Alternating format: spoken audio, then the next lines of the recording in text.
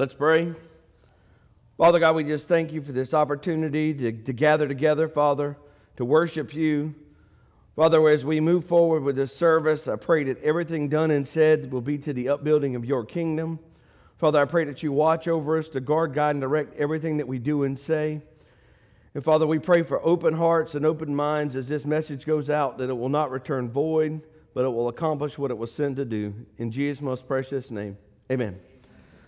So, pastor was preaching one Sunday on living your funeral. And so 3 guys were in the back. It was a businessman and a teacher and a farmer. And they got to talking about what do you want them to say about your funeral if you died tomorrow? And the businessman said, well, I want them to say that I was generous and I always did what was right and I was kind.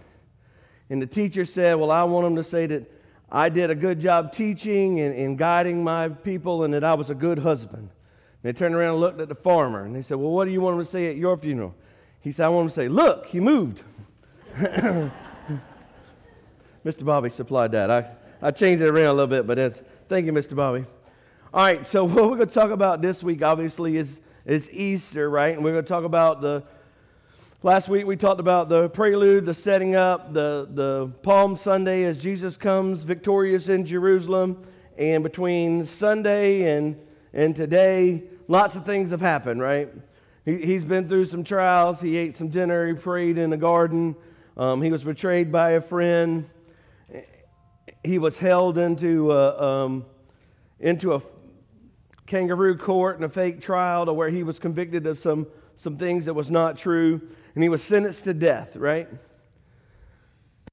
So to get to there, I mean, in 1 week, he went from Hosanna, praise to the King, to he lost the popularity contest, right?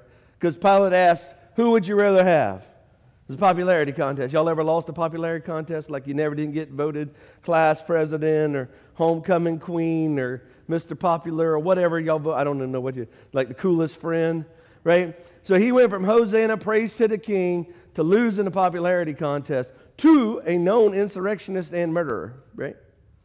That's pretty tough. And you say, well, sometimes when I lose, well, what did that person do that I didn't do? Did they have good grades? Did they kiss up to the teacher? Whatever. Why did I lose? But Jesus lost his popularity contest, and after he did, well, things kind of spiraled out of control really quick, right? Like really quick. Like from Hosanna, praise to the King, praying in the garden, to losing the popularity contest, to being beaten with a cat of 9 tails 39 times. And we're going to talk about that, and my kids hate it, and I'm sorry, but it's a visual I need you to understand and feel and smell and get, right? Then he had a crown of thorns crammed down into the top of his head, down to the bone, right? And then he was led away to be crucified on a cross, and we just sang it, the old rugged cross. But when we think about rugged cross, we look at this old weathered. No, this was like a tree that was, had splinters and sticks and stuff sticking out of it, and it was pretty rough, right? And on the cross, he was nailed in his hands and his feet, right? And he's held at a certain angle, right? All right, so let's go back to the beating first. So the cat of 9 tails is a whip that had 9 fingers that came out the end of the whip that was leather, and it was braided. And they took the braid, and then what they did is they took little pieces of bone and glass and steel, right? All the pieces of stuff, and they wove it into the fingers of the cat of 9 tails, right? So when you got hit with the whip, anybody in here ever been beat with a whip? Yeah, I didn't think so. So we don't really have the understanding of getting beat with a whip with just like one lash. Now, when we were little kids, we used to be Indiana Jones, and every once in a while you get hit with a whip and it didn't feel so good. But this whip is more of a big ball, a knot, and then these 9 fingers stick out of it with bone and glass and shards of stuff. And what it does is when it hits you, it sticks, right? Those bones and sharp pieces of rock and things stick. And then the person who was doing the beating snatches down on it. So basically, if you could take the meat and remove it from the bone.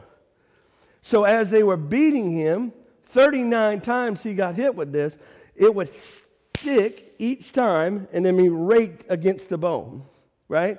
And then again, and then again. And this probably didn't take 2 minutes, right? It's not like the spank his mama gave him.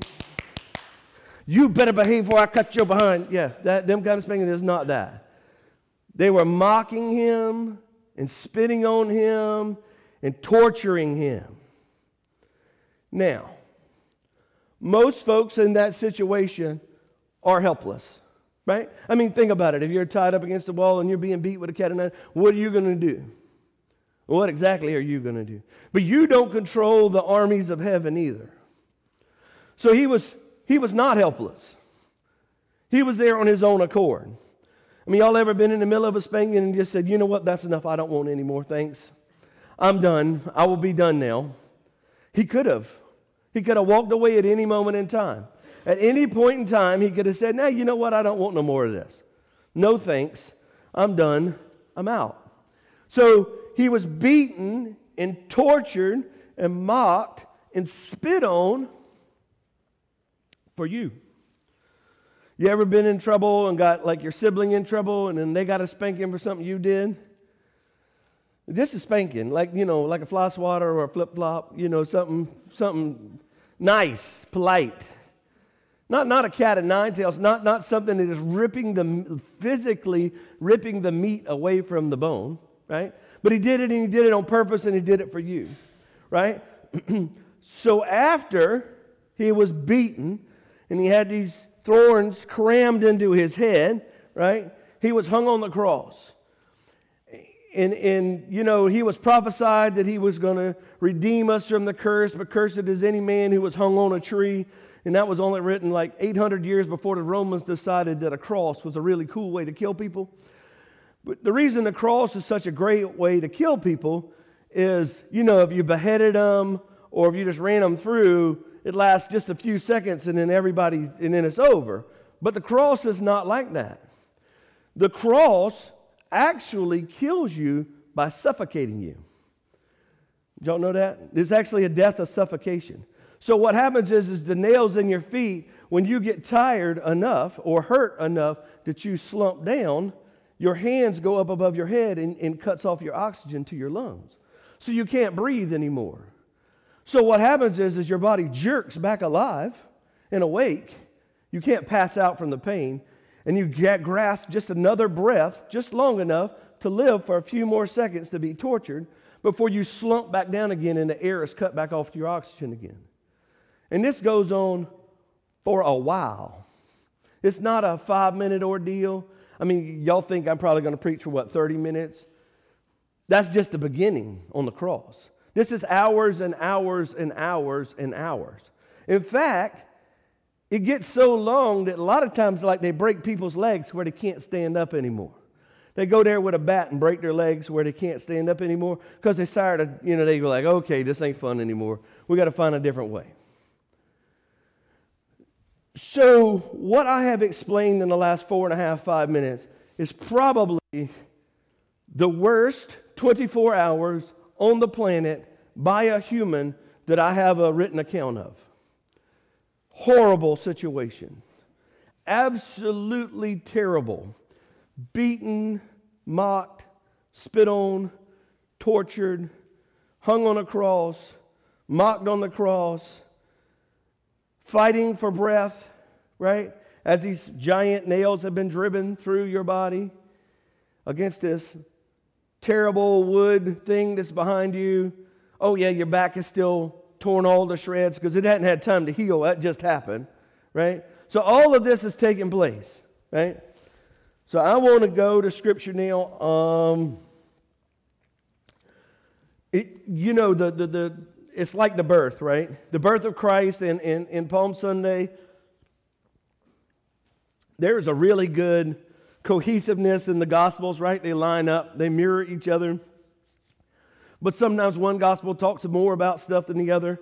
So the gospel according to Luke talks a little bit more about the beginning, right? So if you will, turn with me to Gospel according to Luke, chapter 23. And in verse 32, because Jesus wasn't the only guy crucified that day, and the two other men, both criminals, were also led out with him to be executed. And when they came to the place called the Skull, they crucified him there along with the criminals, one on his right and the other on his left. And Jesus said, Father, forgive them, for they do not know what they are doing. Now, think about the worst 24 hours of your life. Whether you were sick, or you broke a bone, or you lost a loved one, or you wrecked your car, or you lost a job. Think about it. The worst 24 hours of your life. And the first recorded thing they have written down that you said is, Father, forgive them, for they don't know what they're doing. Now, how many of y'all have that opinion when you get to there? When you get to the worst 24 hours of your life, when everything is wrong, you're hurting, you're beaten down, you feel bad, everybody's turned their back on you, you feel like you against the world, you go, Lord, just forgive them, they don't know what they're doing. Y'all don't do that? Oh, I don't either. I just was trying to make you feel like you weren't going to be the only person with your hand raised. So in the worst possible scenario ever, the first written word is, Father, forgive them, because they don't know what they're doing. Now, by definition, that's grace, right? And so the title of today's sermon is Grace from the Cross. So in the worst possible situation you can be in, to where he is being beaten and tortured and crucified, he's full of grace. Now, two guys that are with him, well, they're criminals, right? Y'all know that, right? Those are criminals. So did they deserve what they were getting? Maybe. I don't know what they did. But it's a possibility, right? I mean, if you break the rules, there's consequences, right? If you go on, shoot up somewhere, they're probably going to kill you, right? If you hurt somebody that's innocent and helpless, they're going to hunt you down and kill you, right? But Jesus was in the situation holy and blameless. He hadn't committed any sin. He hadn't committed any crime. He hadn't done anything to deserve this. That's a tough place to be in.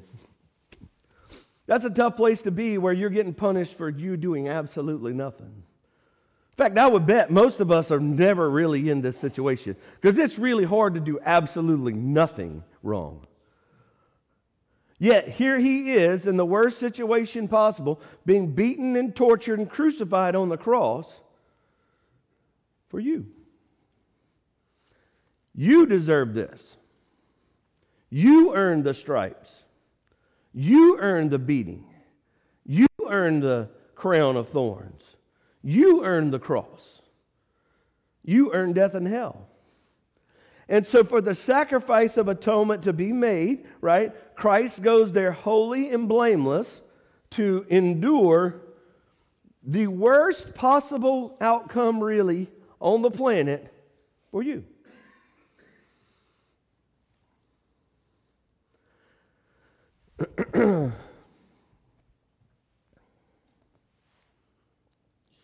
Skip down with me to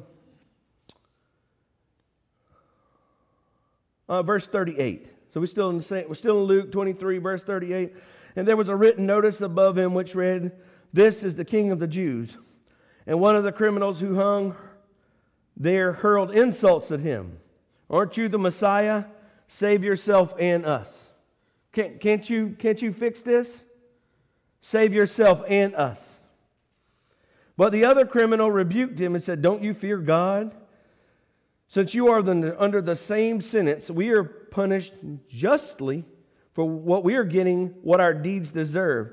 But this man has done nothing wrong."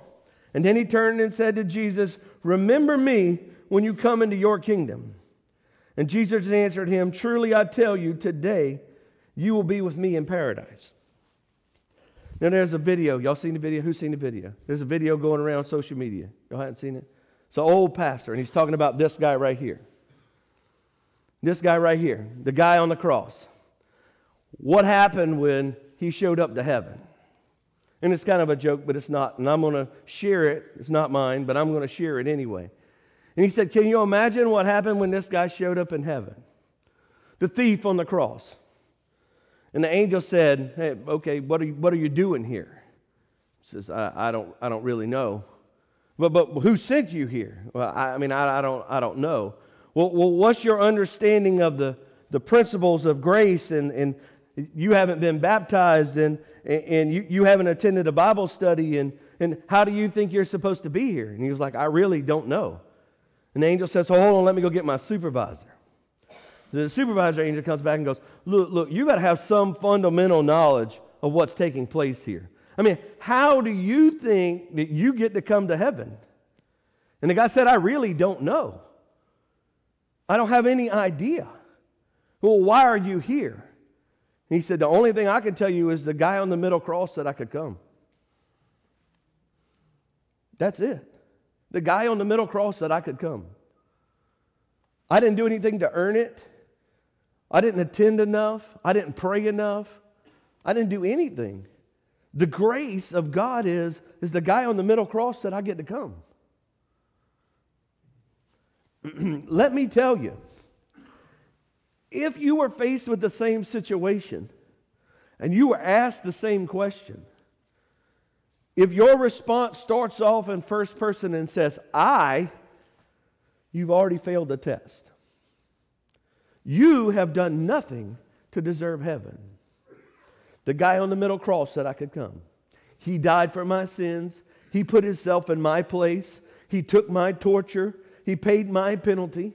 He said I get to come.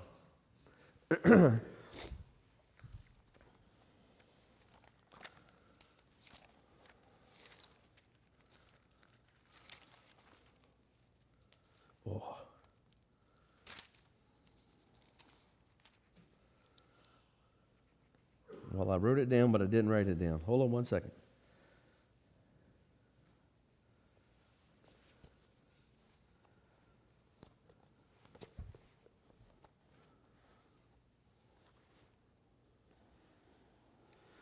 Turn with me to the book of Ephesians.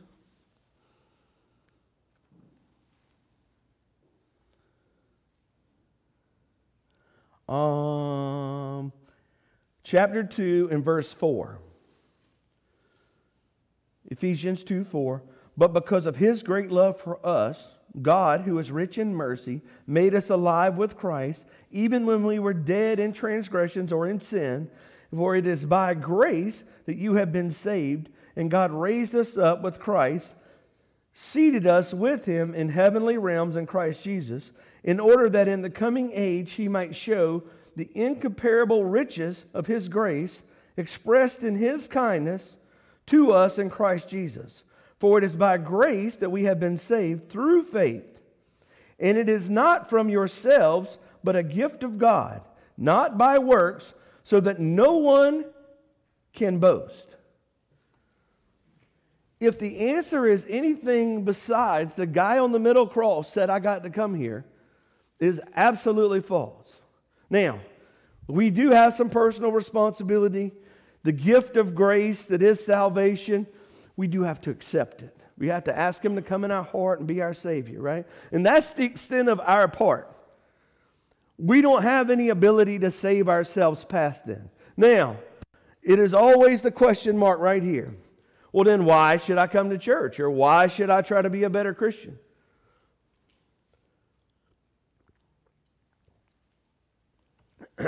Because he loved me so much that I want to do everything I can do to represent him as best as humanly possible. So why do we want to come to church, and why do we strive to be better Christians, and why do we work on us, and why do we renew our mind? It's not whether or not we're going to heaven, right? The idea of going to heaven is a simple transaction that took place on the cross. You can come. Thank you, boss. Past that, our goal then is, now look, the guy on the cross, I don't know if it was left or right, they don't really specify if it was this guy or that guy, but whichever guy it was, he didn't have a really good testimony, right? He didn't have an opportunity to go into all the world and preach the gospel. He didn't have an opportunity to go lay hands on the sick. He didn't have an opportunity to live his life for Christ, right? Why? Because he was really close to the end when he got accepted. However, we, on the other hand, we still have that opportunity. By grace, we were saved. And how stingy would it be to walk around with that grace and that grace knowledge and keep it to ourselves? See, that's the call on the Christian. It's not that you are going to heaven because you were good and you shared your testimony, and it has nothing to do with that. It is that I received such an extraordinary gift of grace that it is on the tip of my tongue with every opportunity I get to share that same gift of grace. Hosea says, my people are destroyed for lack of knowledge. I've had a kind of a crazy week. I've talked to people that met tons of people that I didn't know, met some people I was supposed to know. You don't know, I'm not real good with that, meeting people and remembering their names and stuff. And I actually got a couple compliments. It was kind of crazy that they watched this on the Facebook. And that's, I like that. It makes me happy. And it makes me worry about what I had said in the conversation like 2 minutes before, right? Because I'm not perfect. And y'all aren't either. You can smile and laugh, but it's okay. We're on the same team. But it's that opportunity to tell people about the most amazing gift ever given. Because people don't know. People don't know. I was in a conversation this week, and I had a pretty basic conversation about Joshua. It's not crazy. Joshua and the ark, and they walked across the river, and it was dry. He was like, well, what? They walked across the river, and the river had dried up. I'm like, no, God stood the water up on its side, and they walked across the river. Are you kidding? I'm like, well, the river was pretty impressive, but, not so long ago, Moses and them walked across the entire Red Sea in the middle of it, and he was like, really? I never heard that in my life. I'm like, dude, you need to go to church. My 4- and 5-year-olds will tell you all about this. They will whoop your butt in this. And so we giggle and laugh, but we think about how lost is the world? How lost is the world? And look, I wasn't dropping I have some stuff that I can't preach because I ain't wrapped my head around it yet with Genesis 6 and some of the stuff that happened with Daniel and some pretty deep stuff that most of y'all would look at me like I'm real crazy, right? It wasn't none of that. It wasn't any of that conspiracy deep kind of conversations. It was Joshua walked across the water and walked across the river and it was dry with the Ark of the Covenant. What's the Ark of the Covenant? Man, you really don't know, do you? So when we have the opportunity to share the grace, we're not sharing grace from the worst possible scenario on the planet. We haven't just been beaten and tortured and spit on and mocked. All we did is reap the benefits of that. And if we reap the benefits of that, it should be our life goal to share said benefits. It is to be expanding the kingdom of God. All right, so back to Jesus on the cross. Sorry, rabbit hole. He spoke 5 times. Did y'all know that? He spoke 5 times. So after he said, tonight you'll be with me in paradise, right? The next time he spoke, says let's back up. A gospel according to John, chapter 19, in verse 25. Now, right before this, they had been casting lots to see who was going to get his clothes, right? So verse 25, near the cross of Jesus stood his mother and his mother's sister. Now, I'm going to just tell you, I think I left this part out when I was trying to explain how awfully terrible this was going to be. See, I've been in some bad situations, right? I've been in some fights. I've been in some stuff I wasn't supposed to be in. I've done some stupid stuff. But very rarely has it been in the witness of my mother. See, that makes it worse. Does that not make it worse? Think about the worst thing you ever been through, and then put your mama right there watching it.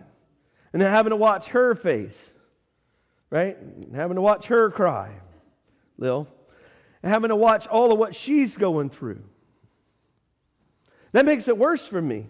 So here's Jesus. He's on the cross. And when Jesus saw his mother there and the disciple who he loved standing nearby, he said to her, "Woman, here is your son," and to the disciple, "Here is your mother."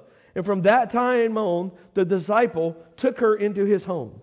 Now, the disciple of who he loved, right? This is John, right? John liked to explain himself. That's the best way he knew how to set himself apart from the rest, right? That I am the disciple that Jesus most loved, right? All right. So, worst possible scenario, worried about mama.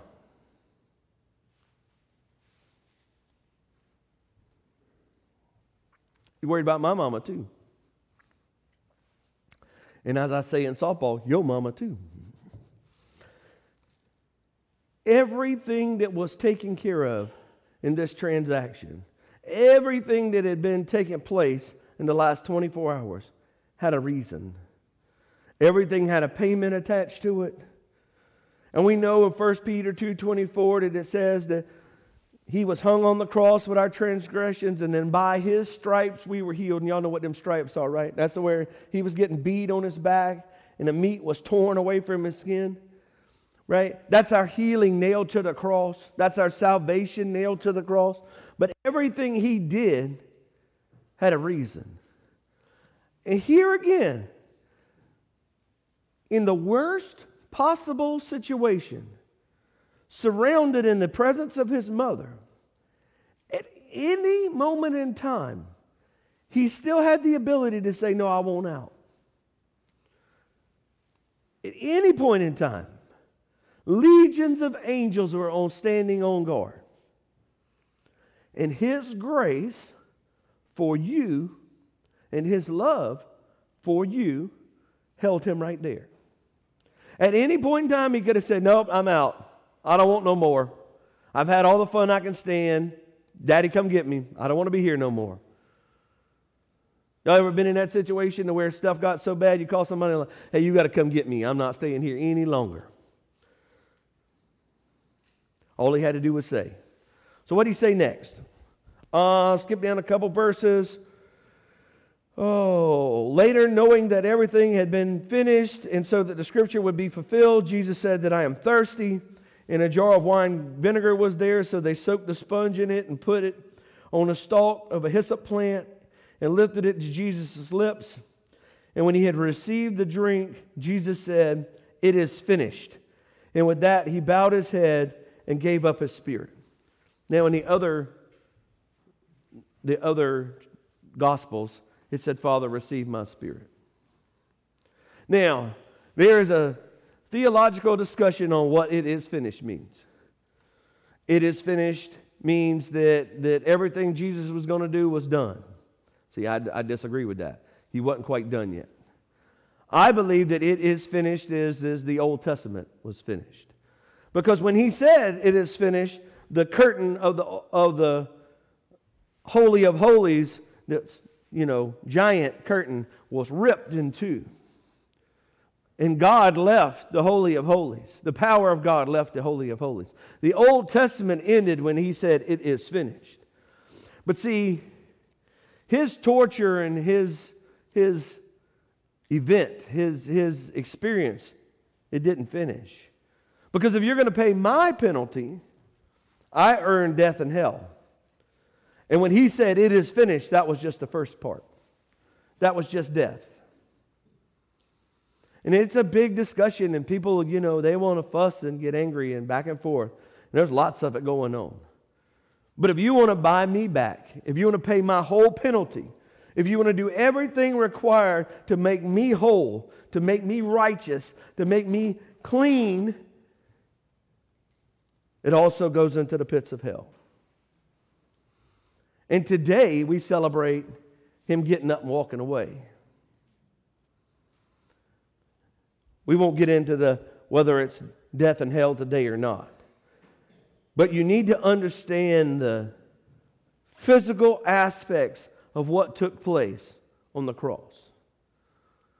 Because we don't really understand the spiritual things and the prophetic things. It's hard for us to really wrap our head around it, right? Depending on your level of Bible study, how hard it is to understand that every prophecy had to be true, and they did this for a reason, and they did that for a reason, and this had been prophesied 800 years before. But what you can understand is the physical, the smell of blood drying on your skin, the feeling of having the flesh ripped away from your bones, the agony of standing. Y'all ever stepped on a sticker or on a nail? How bad that hurt? Think about supporting all of your weight in that wound. That's the only way you get to breathe. That you stand. I mean, I know some of y'all got on them high heels, right? Not on them, but think about if it was something sharp at the bottom of it, and you had to press down on it to hold your weight up just to breathe. See, the physical, we can explain well. And your imagination does the rest of how it felt to be beaten, to how it felt to be tortured, to how it felt to be mocked and spit on, how it felt to have those thorns crammed down into the top of his skull through the meat, and that blood dripping down on his face. And as silly as it sounds, think about how it felt with that blood running down his face and the sweat running down his face with his arms held up on the cross. You spend hours and hours. It breaks my heart.